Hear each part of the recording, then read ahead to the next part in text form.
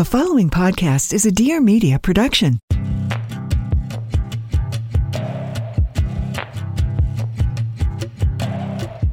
Hi, this is Deborah Messing. I'm an actress, social justice advocate, and humanitarian. And I'm Mandana Dayani, an entrepreneur, attorney, and most recently, the creator and co-founder of the nonpartisan movement, I Am a Voter. Welcome to the Dissenters. So, a little backstory. Mandana and I are very close friends, and we're constantly sending each other stories of incredible people who completely blow our minds. And then one day we realized something. Most of them had no intention of becoming heroes. They just knew they had to do something and did it. So we decided to do what we do best. Completely geek out on endless hours of research to create our list of the 20 dissenters who blew us away.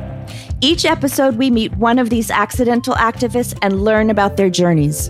In this episode, we meet our first dissenter, Glennon Doyle, one of the most inspiring people we know. And we can't even say how obsessed with her we are or how hard it was for us to keep it cool and not completely fangirl during this conversation. Yeah, it was a little embarrassing. we were kind of uber nerds. And when we decided to begin this podcast, we had promised to keep these episodes short. But who the fuck cares? Because Glennon is brilliant and she has so much to share. And who the heck are we to keep you from experiencing the brilliance of Glennon Doyle? Glennon has had an incredible journey. She began her career as a teacher before she launched her blog, Momastery. She had been struggling with addiction for over 10 years, and she knew the profound healing power of honesty. So she began writing to create an intentional community where people could be honest, heal, and discover a better way to live. She has since written multiple New York Times bestsellers, which you probably read from Oprah's book club, including her latest masterpiece called Untamed, which is literally one of the most powerful books I have ever read. Glennon is the founder and president of Together Rising, an all-women-led nonprofit organization that has raised over $25 million for women, families, and children in crisis. She lives in Florida with her wife, Abby Wambach, the other coolest woman on the planet, and her 3 children. And now it is our greatest pleasure to introduce our first dissenter, Glennon Doyle, the love warrior.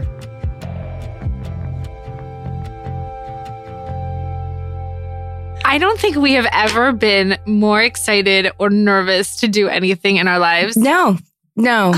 We Are you serious? absolutely obsessed with you. You are the coolest person we know. The coolest person we know, the smartest person we know, the most inspiring person we know. You know, your new book, Untamed, it's like every page is dog-eared and underlined. It's funny, when we started this podcast, we were like, I don't know if anyone's going to listen, but at least it'll give us an excuse to talk to people like Glennon.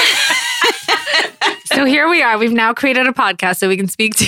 Yes. And we are so over the moon to talk to you. We feel like we could talk to you for about 4 hours, but we know that you don't have 4 hours. So we are going to dive in. How about that? Perfect. For our listeners, can you just give us a recap of your childhood? Just like a 30-second. Real quick. It was just a breeze and easy as childhood is, you know? God, how did we survive? Well, I was a really very sensitive child. Okay, so I was convinced very early that my big feelings and big anger and big doubt and all of it was just too much. So I found bulimia when I was 10 years old. And I think that really addiction is just a place where sensitive people go to try to numb it all out. Mm-hmm. My childhood to me is a bit of a blur because I think when you fall into addiction, you just lose memory, So I was a severe bulimic and then an alcoholic and then all the things until I was 26. When I found out I was pregnant with my Chase, who's now 17, I got sober, just cold turkey, all of it, which was wild. And then the really cool thing I'm figuring out lately is that all of that stuff I believed about myself when I was 10 years old that made me think I needed to fall into addiction was actually all of my badassery. Like all of the sensitivity that made me feel like I had to numb it out, as the world will tell you, is the exact same sensitivity now that makes me a really good artist, right? And the kind of anger and heartbreak I felt as a child is the exact same anger and heartbreak that I'm channeling now as an activist and harnessing with other women to heal the world, right? So it's like all the problems that I thought I had in my childhood were actually my gifts. We were in the car on the way here and we were talking about the 25 things on Facebook, about that moment in your life and how that kind of made you want to be a truth teller. Can you share that? Yeah, because it was just such a good story. Okay, so this is when I first I had 3 little ones. I was dripping with children. Oh my God, I was staying home with them, which was that's such a lovely decision for some people and was a terrible decision for me because I'm such an anxious, I mean, my children would have been safer on the streets than they were with me at home. I was hanging on to sobriety. I was very freshly sober. My sister had left me. My sister is I don't even know how to say it. She's just my person. Besides Abby, she's my person. She had gone to Rwanda because she was prosecuting child sex offenders. So I didn't feel like I could say, just stay home. I need you. I felt like they needed her. So I was by myself and I was so covered with children that I couldn't get to meetings as often as I wanted to, right? So I was feeling isolated and stressed, and that always scares me with my sobriety. So one day I opened up the computer and there were these people posting things on Facebook called the 25 things. And I didn't do enough research, but what I thought it was that people were just writing 25 things about themselves, okay? And so I thought, I could do this. This feels good. This feels freeing. And so I sat down, I typed out a list and I posted it and I went to take a nap or something. I don't know.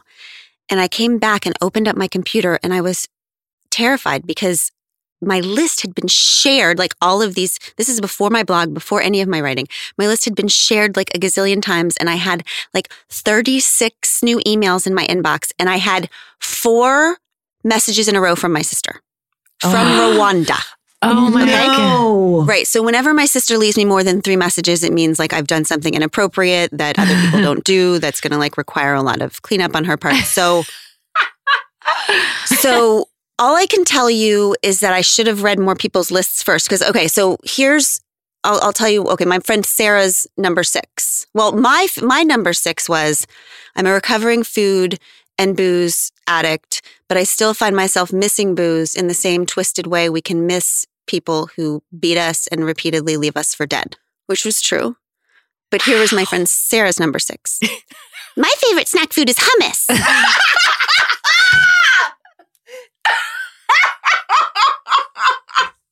And you guys, that was my lightest one, it was just, I'm sweating now thinking about it. I was oh my God. It's like the person that doesn't know how to make small talk at a coffee, and just blows it all up. I'm just always blowing it all up.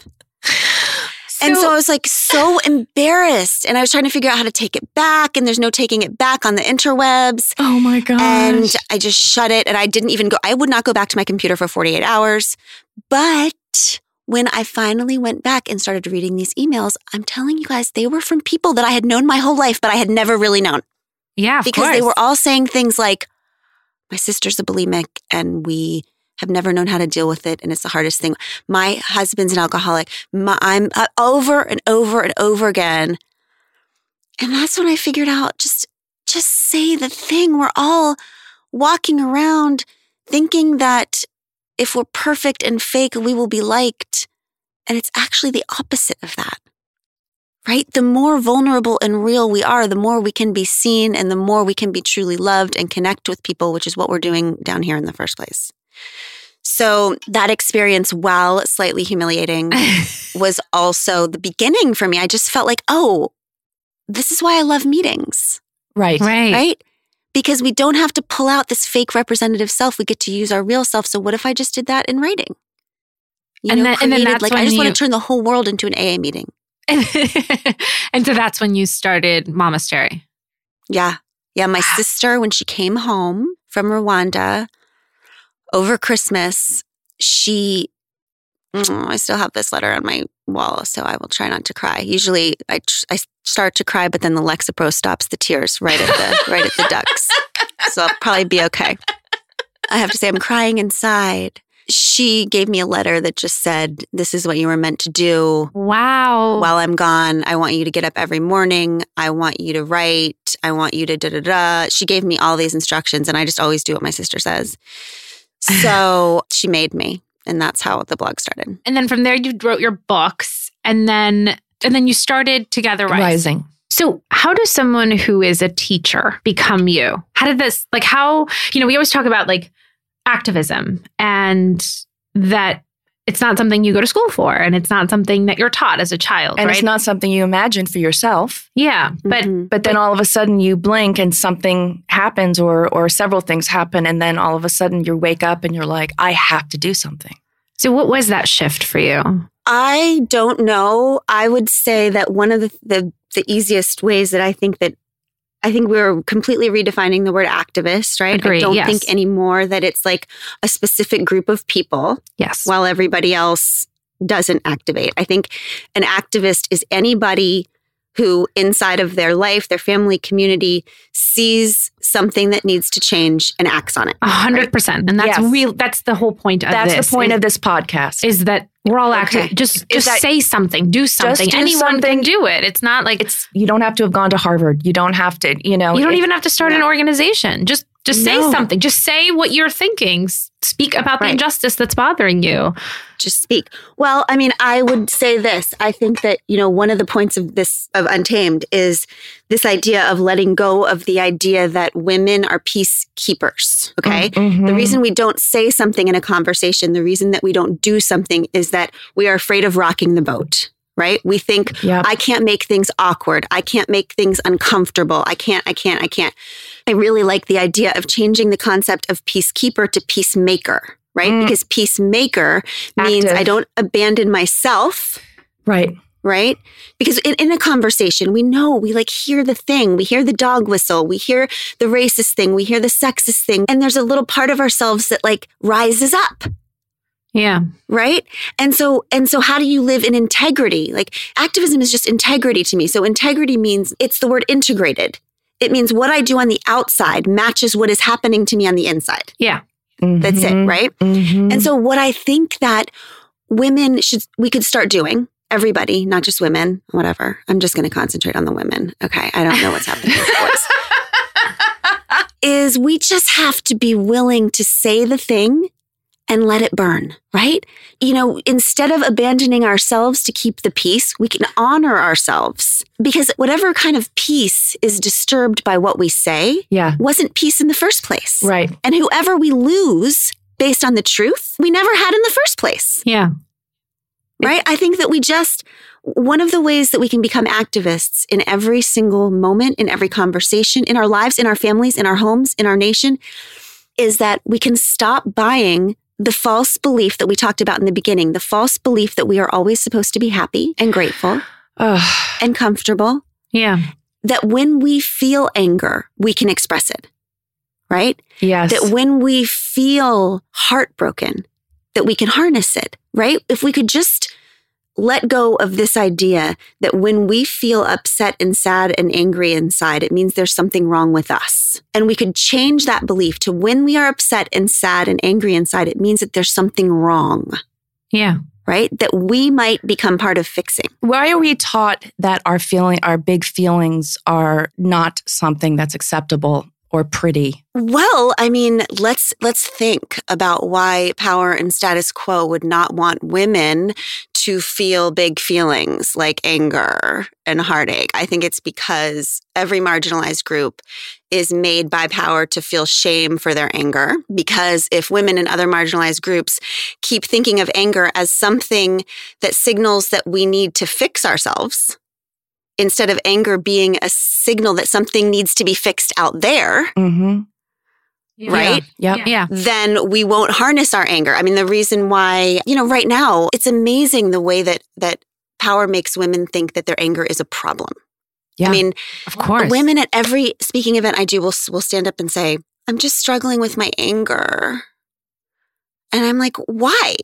Like, are you struggling with your joy?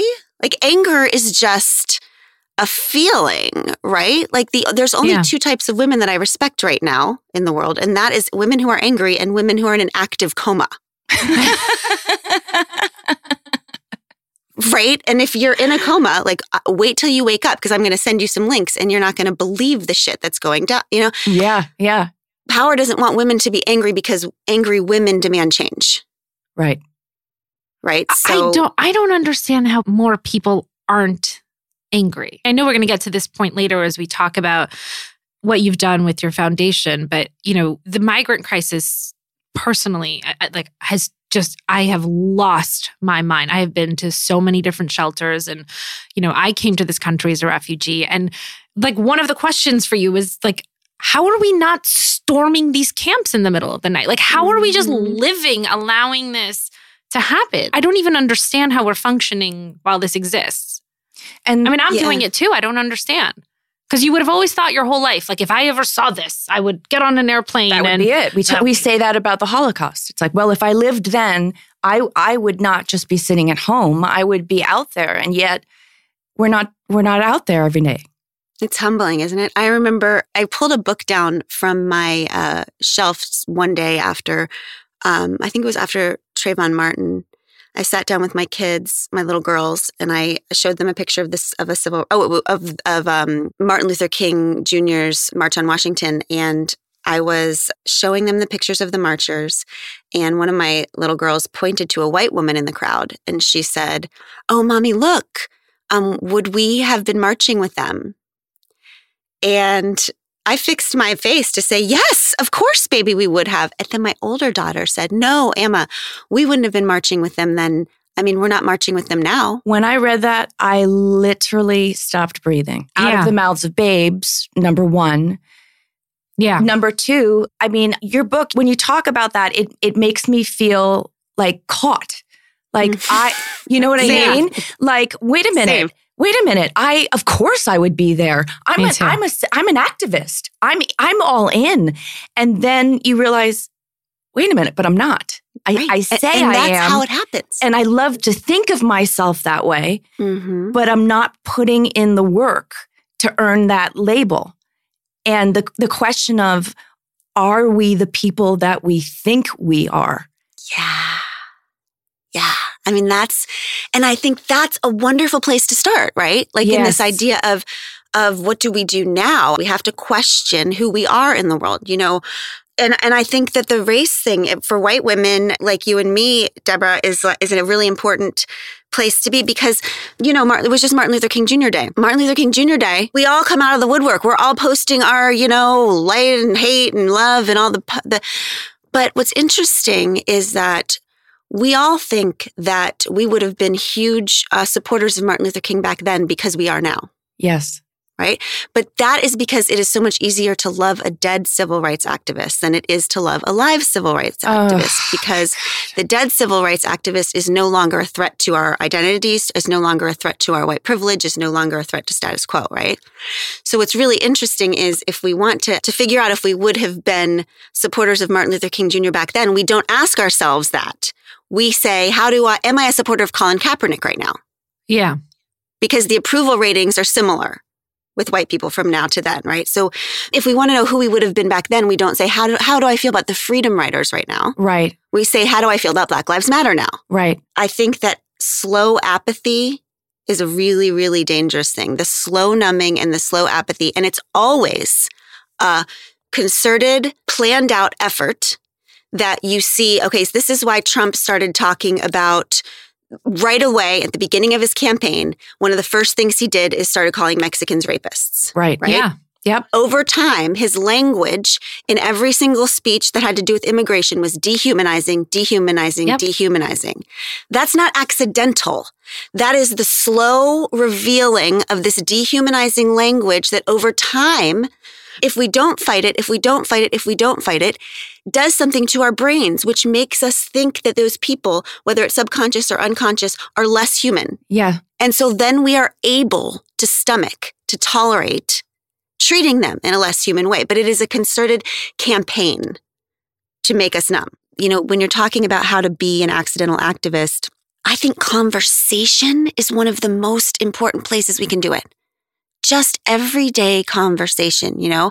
And I just really think whenever you hear any kind of dog whistle, just stopping the conversation and interrogating it, right? You don't have to be ready with a speech, but you can be ready with a question. What do you mean?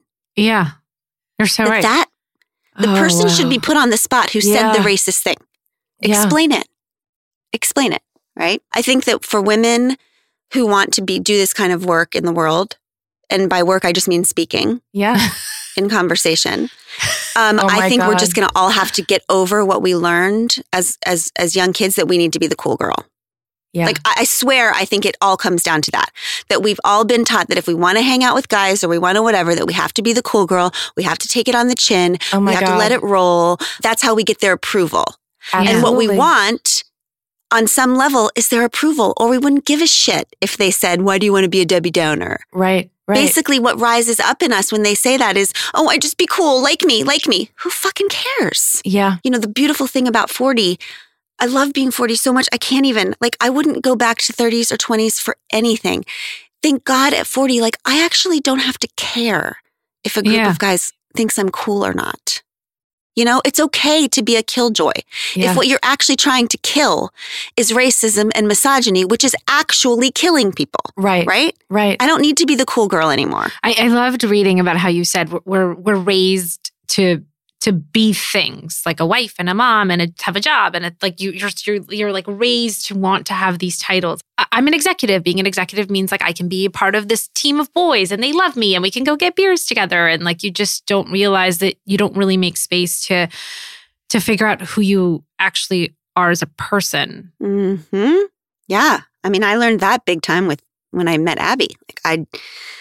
That's what, I don't know. I feel like I was, as you know, with most of the book, it's been a decade where I've been, kind of a fierce feminist, speaking out against institutions and I've been out in the world and on the road and on the page, believing and saying over and over again, women should be trusted, but I just think that there is a big difference between being a feminist who believes that women should be trusted and actually becoming a woman who trusts herself, right? That there are two different things. So when I first saw Abby, when I first saw her, you guys, my whole being became these three words, which was, there she is, right? And you have to understand that there was no less romantic person on earth than me. All right. I never understood love, probably because I hated sex. I just pretended for decades now. I kind of have a better idea of why maybe I hated sex, but I didn't know at the time, right? Because I thought there was something wrong with me. Right. Not that there was just something wrong.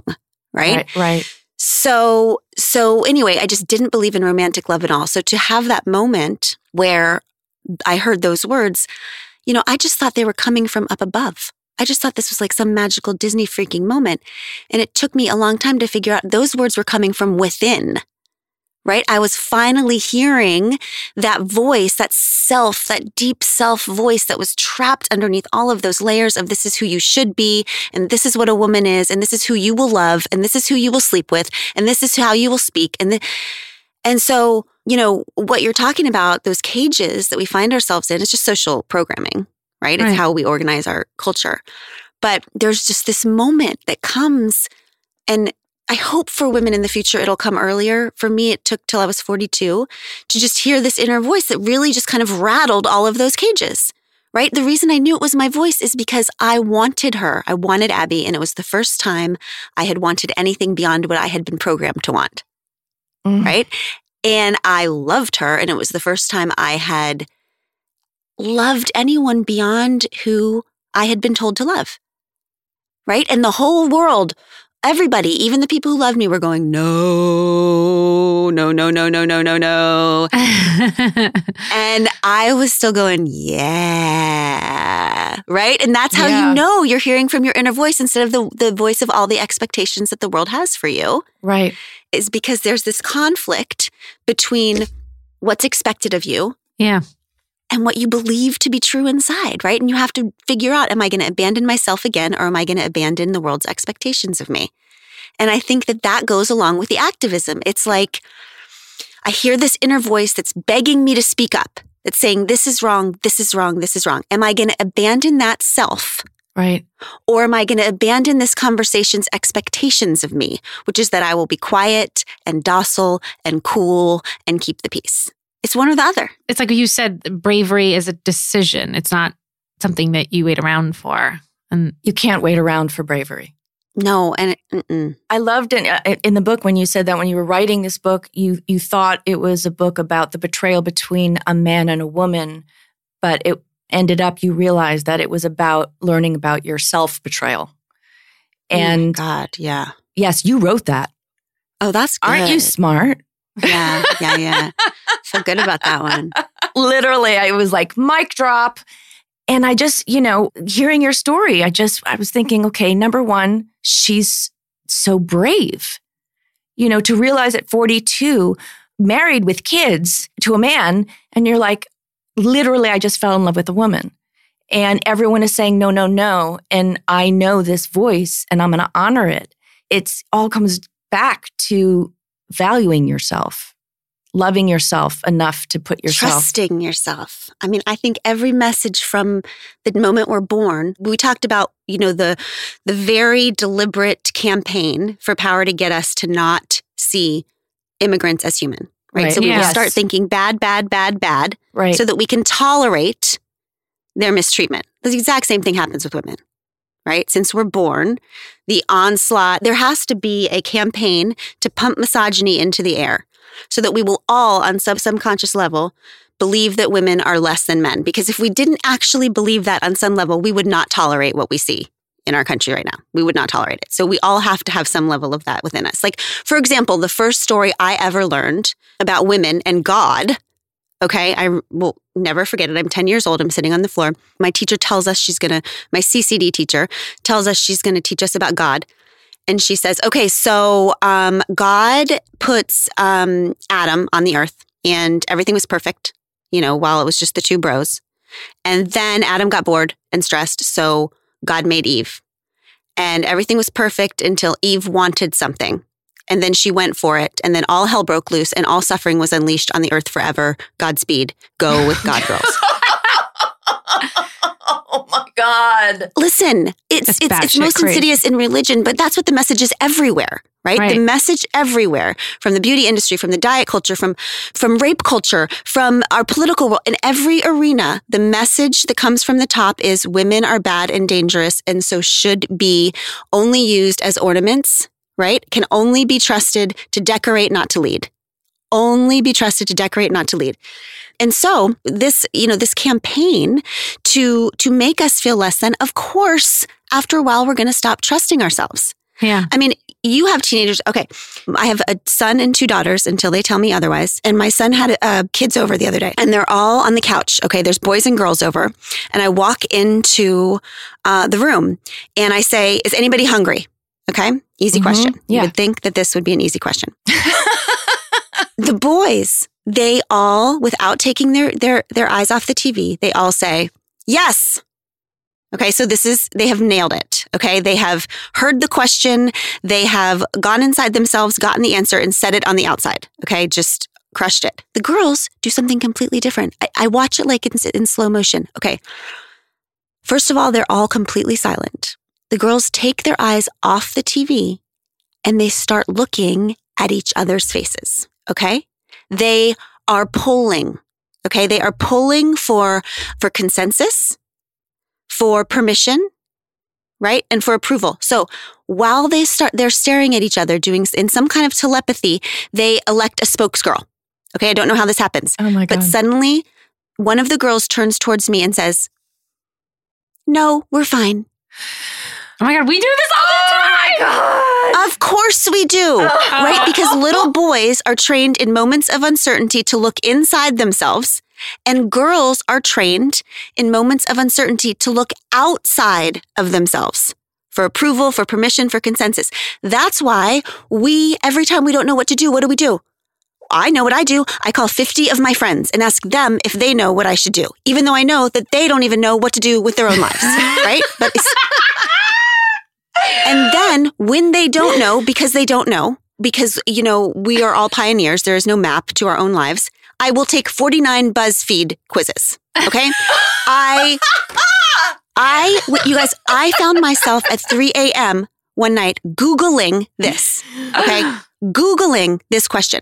What do I do if my husband is a really good man but keeps cheating on me? ? Enter. Okay?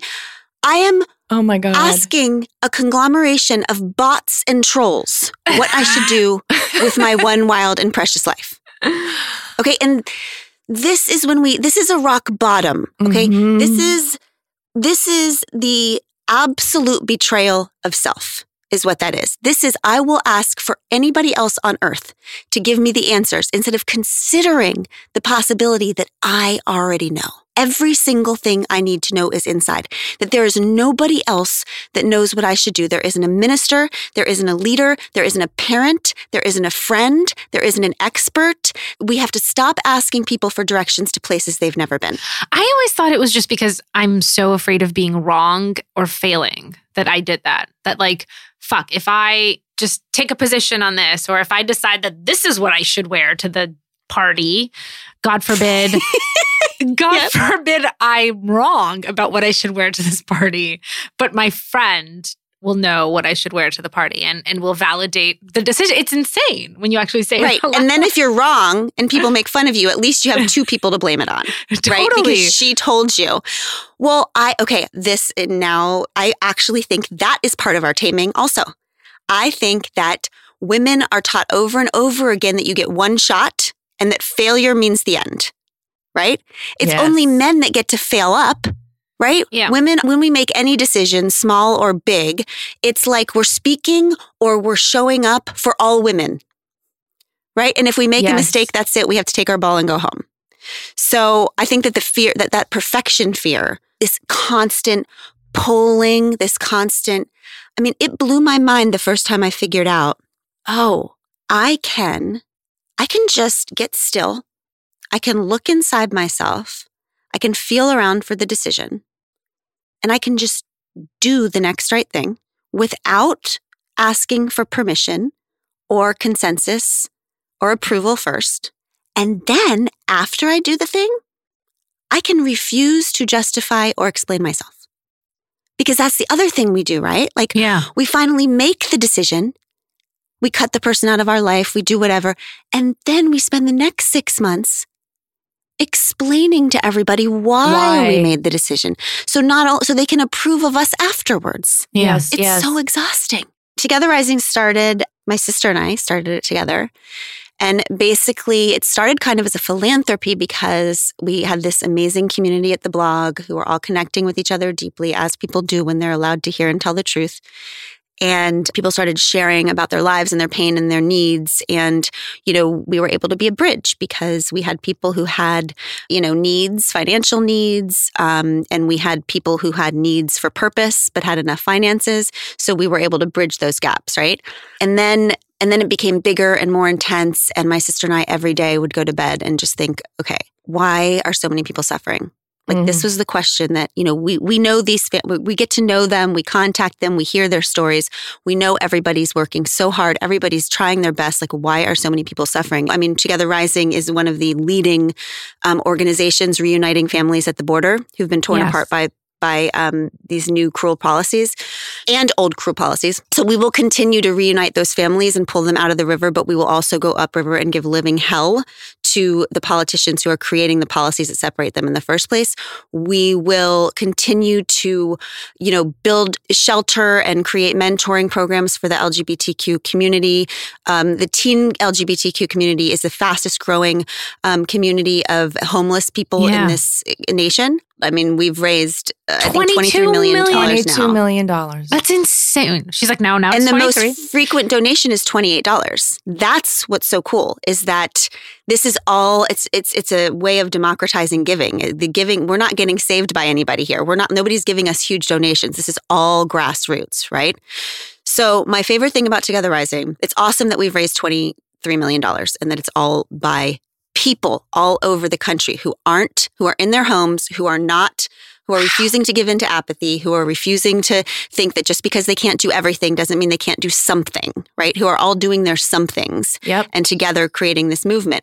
What I'm much more proud of is what we've done with that money. So the philanthropy is the collecting it, but the activism is this. My most important intention with Together Rising is to infiltrate the systems. So our job is to be a bridge between these warriors in their homes, right, who are going to activate, who are activists. They're in their homes and they are seeing these heartbreaking things and they are activating. They are giving. They are not turning the channel. They are doing something. They're pressing the button. They're giving $25.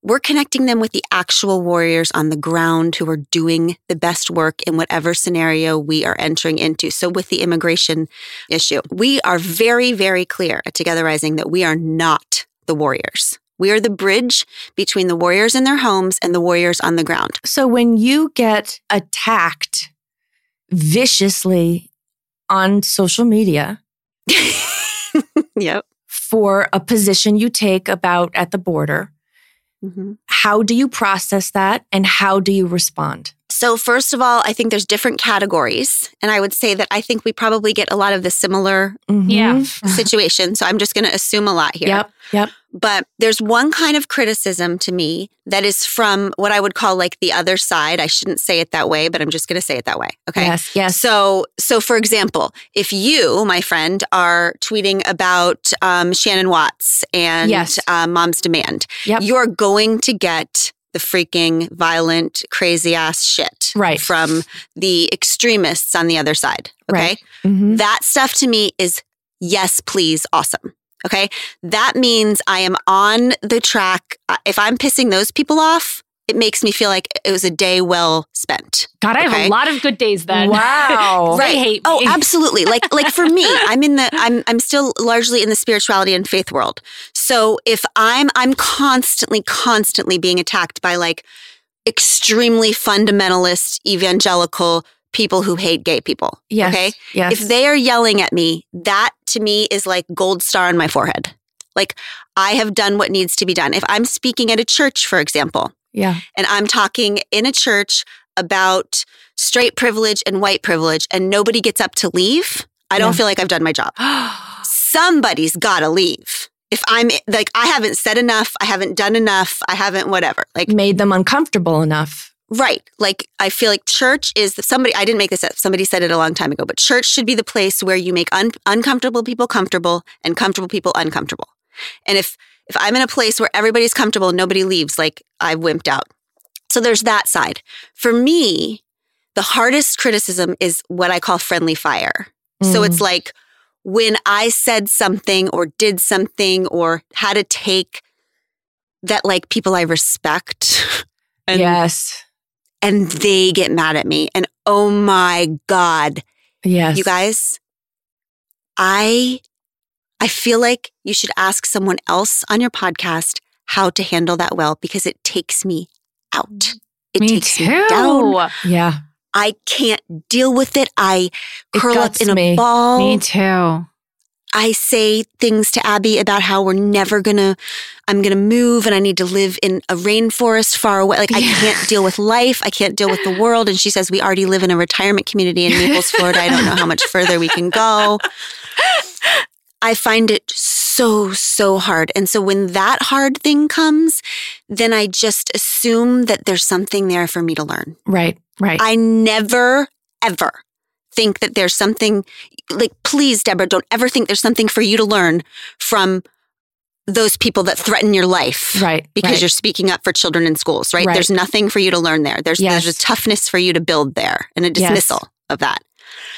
But when it hurts that bad, when it's people I respect, I just know that there's something for me to learn, and I often can't do it right away. Right. I just think that especially like in this moment where we have all, we are screwed in a lot of ways as women, my marriage and family is under threat all the time.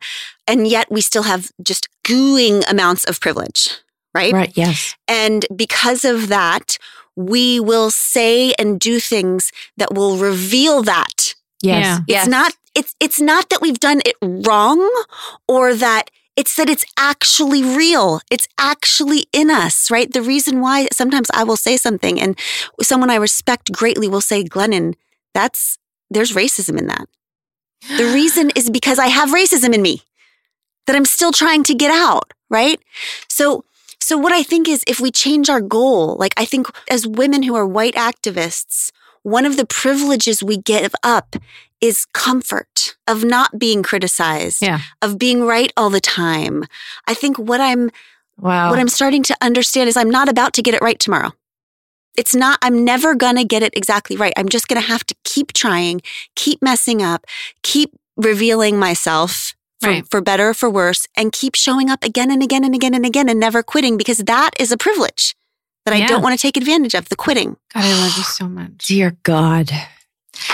I have to go to one part of your book because I read this 10 times, and Deborah and I were talking about this on the way here today, where you said, I did not know that all feelings were for feeling. That was so incredible because I think similar to Deborah, my whole life I went around thinking like you're supposed to be happy and everything else is a mutation that somehow you have to figure out how to fix so that you can get happy. I was literally told, life is to be happy. That's life, and it's a choice. Literally, my father said that to me. I had big feelings just like you, and he did not know, my family had no idea how to handle it. And it was like, look, it's very simple.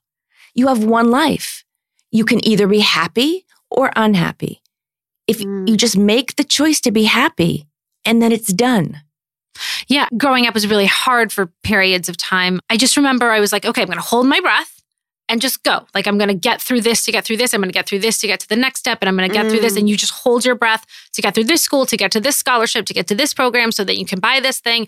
And everything was like, hold your breath to get to the next step. And I looked at my husband. I swear to God, I remember driving with Peter one day and we were in the car and I looked at him and I said, babe, I feel like I've been holding my breath for 35 years to get to the thing. And I feel like I fucking missed the thing. Oh God, that's so beautiful. What happened? I've literally been building to get to this place and I don't even know where the place is. I don't even know if I'm ever going to get there or if I passed it. And I have been holding my breath for so long that I have literally felt nothing because I was like, wipe out the pain so you can move forward. And reading that, I was like, fuck, I should have felt all of those things. And I had no idea I was supposed to. You know how I opened the book with that scene about the cheetah chasing the pink bunny? Yes. The best thing I've ever read, by the way. So that is what that is. When you say that to me, so it's the next thing and then the next thing and then the next thing and then I never ever got it. Yeah. It's because we never catch the dirty pink bunny. The dirty pink bunny is what's placed in front of us 100%. From every single culture. We live in a capitalistic culture. You're supposed to believe that you just work harder and work harder and work harder and that you'll make enough, you'll succeed enough, and then you will be happy because that is an excellent way to run an economy, right? It's a shitty way to run a life. 100%. Right? It literally just makes us cogs in the machine. Right. The second you get your house, it's too small and it needs to be remodeled and you need a bigger one. I mean, they're literally, I was saying to my husband, there is just no point where I'm going to sit back and be like, oh, my goal was to go to college. Like I've done all this other shit and I'm still like, oh my God, I've done nothing. I'm such a loser. What's wrong with me? And the bunny just gets further and further and further and further. Yeah. God, it's so true. I mean, I am not a person who's going to be happy. Happy to me is very fleeting. Happy to me usually comes with at the end of the day when like I'm watching TV. I swear to God, it's like my happiness is so narrow. What do you watch, by the way? I need to know this. I would be shocking. I would be so embarrassed to tell you. No, I need to know. There is no level on TV that I will not stoop lower. That we're lower, whatever it is. I promise lower than you. We're lower than you. So you guys, I am a woman who spends all of her day talking about empowering women and activating women and connecting women, and then I go home and I watch the fucking Real Housewives. Yes! Okay? We sit there and literally every week we're like, what's wrong with us? You guys, and Chase, my kids will come into the room and I'll change it. I'll change it to like a turtle documentary or something. And Chase will be like, Mom, I heard them screaming. I know the housewives are here again. Oh my God. It's just, I don't have booze anymore. Oh, no. He's like, oh no, they're fighting again. He's like, is someone going to flip a table? Yeah, hopefully. Oh God, New Jersey. Oh, it's such a good show. That makes Love me feel New better. Jersey. But also, hey, it just hits me. They have big feelings. They have big feelings and they own it, man. They just so fun. And we get to watch it and they get to feel it. And, there are consequences, but we don't feel the consequences. That's right. We don't feel them. That's right.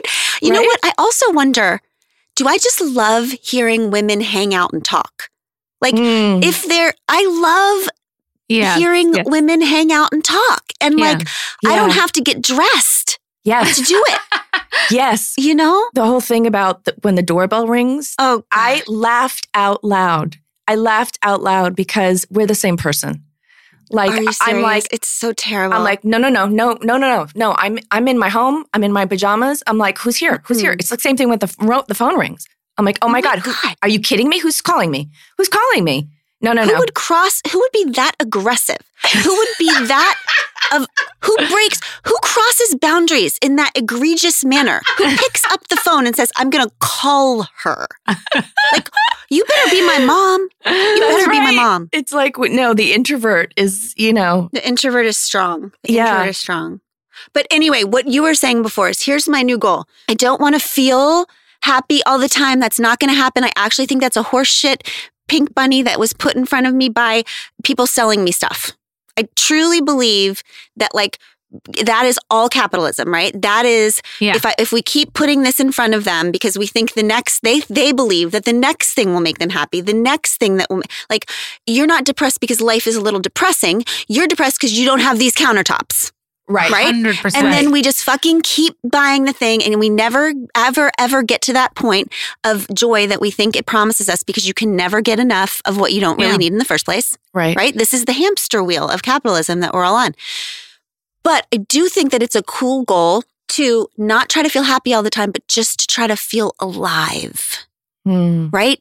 Yeah. Like when I'm in deep pain, when I'm in those moments, Deborah, when I've done something on social media or whatever it is in my activism where I feel shame or I feel fear or I feel, at least I'm alive, man. Like when I was younger, I would have numbed that out immediately. Yeah. Right? It's like that pain, that's what we use to become the next thing that we're supposed to become. So I have this, it's not like a masochism, but it's a version of me that hovers above me when I'm in pain that knows, okay, all right, just stay with this. Don't abandon yourself. Don't betray yourself. Like this pain is what it means to be alive. So I'm not trying to feel happy all the time, but I am trying to feel alive. And I know the things that I do to make myself feel less, to numb it out still. I actually have lists in my office I call them reset buttons and easy buttons. And the easy buttons are the things that I do to deaden myself. Wow. That take me away from myself. That help me betray myself, that help me abandon myself. And the reset buttons are the things that allow me to stay with myself. To just allow myself to sit in whatever pain I'm in and just make it through. It's like one of the things that I think is so beautiful about being 40 is that you just stop being so afraid of yourself. Like you've made it through so many things and so much pain and stuff you never thought you'd make it through that you just you stop being afraid of the little fires of life because over and over again, you've learned that actually you're fireproof.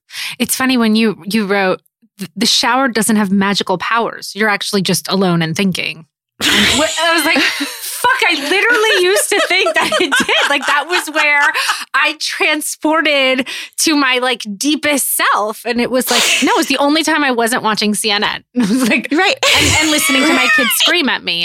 And it's so funny. It's just that you say these things that are so obvious that we don't acknowledge. And it's so it's amazing. So genius and so powerful. Glennon, you are we have like 7 pages of questions left for you, by the way. You are magical and wondrous and a unicorn. And we appreciate you more than we can put into words. Same. And we're so grateful that you let us go on this journey with you because it's just incredible how much we learn with you. I'm just honored that you're trusting me. I'm so excited for this podcast. I really am. I think this is something that's missing in the world. I think this paradigm shift, I think that the shift of people thinking that activism is something that happens out there by other people to activism is something we are all responsible for. Like activism is not something we just turn over to a group of people. It's something that's either in our daily lives or it's not. The most important activism happens at the bus stop. It happens at the dinner table. It happens on the phone with your mom. You know, that's the stuff that changes the fabric of the country. I mean, Deborah and I, it really started. Deborah and I were on vacation together and we were talking about all the stuff that we were working on. And I was saying, it's so weird to me how people come up to me and are like, oh my God, I can't believe what you're doing. It's so amazing that you're an activist. I'm like, I don't even know what being an activist is. It's not like I got knighted an activist. Like I didn't go to school. I'm literally just saying, I saw kids in cages and was like, fuck, something is messed up. I don't know a ton, but I know that shouldn't be happening. And was just like, I could probably quit my job for a year and help someone figure this shit out. And we were just like, we need to dispel this mystery of, oh, well, I have to take this massive leap to go do something. Like, just do something, literally anything. And if you have a feeling, you should say it. And Shannon was actually our mentor through a lot of what we were doing. And, you know, she was like, I was a stay-at-home mom. I just woke up one day and was like, that's it. I'm done. I'm going to do something. And if we can just show more people that they can do that, it would make such a huge difference. We can change the world. Right? And all of these people you're talking about, all of you, Shannon, it's just, I really think it comes down to thinking, okay, kids in cages, what you just said, this is fucked up. Yeah. I'm going to do something. Yeah. Like, instead of like, I'm going to go to therapy. Right. Right? Yeah. Which, by the way, there's no one on earth I swear to you, there can't be anyone on earth who's been into more therapy than I have. Okay? I'm a believer in therapy. All right? I'm a believer. But all of our problems are not things that we need to fix about ourselves. Yeah. They're not. Yeah. Right? Yep. Like honoring that self that says no to the kids in cages and joining with other people who, you know, I think that if women start to honor our anger and honor our heartbreak and honor our no, that's what's going to point us towards the stuff we're missing, which is purpose, right? What do people say to you? Women say to me over and over again, how do I find my purpose? How do I find my people? Everybody wants purpose and their people, purpose and their people. If you actually sit with what pisses you off and breaks your heart, that will be a big red arrow pointing you towards your purpose. And the amazing thing is when you get to that place, you found your people. You find your people. Yep. That's what you guys are doing together. That's what you and Shannon are doing together. That's what we're doing together. Yep. Yeah. Because there's no bond that's greater than the bond that happens among women who are doing the same world-changing work together. Yeah. That's your family. Thanks, sister. God, Thanks, family. That was, by the way, the whole podcast. Let's just take that quote. That's it. We are not going to be any more greedy and keep you longer because we want you to go home to your children. But we absolutely adore you and are grateful for you. And please send our love to Abby your children. I will. Same. I can't wait to hug you. Congratulations on this book. It is incredible. Thank you. Yeah. Thank you. Yes, that's right. Untamed by Glennon Doyle. Everybody, you must read this book. It's extraordinary. Thank you. Thank ladies. you. Thank you. Carry on, warriors. I'm retiring. I am sweating. Oh my God, I have to pee so badly. We are Deborah Messing and Mandana Dayani, and you have been listening to The Dissenters. Thank you all so much for tuning in. If you liked today's show, please don't forget to subscribe and leave us a rating and a review. You can go to thedissenters.com to see the full list of our 20 dissenters. We love seeing the support on social, so please tag us at The Dissenters, at The Real Deborah Messing, at Mandana Dayani. And please continue sending us suggestions for badass dissenters we should feature. Please tune in next Thursday to meet our next brilliant dissenter. This show is produced by me, Deborah Messing, Mandana Dayani, Erica First, and Dear Media. Our music was written by Brady Cohen, and images were shot by Justin Campbell.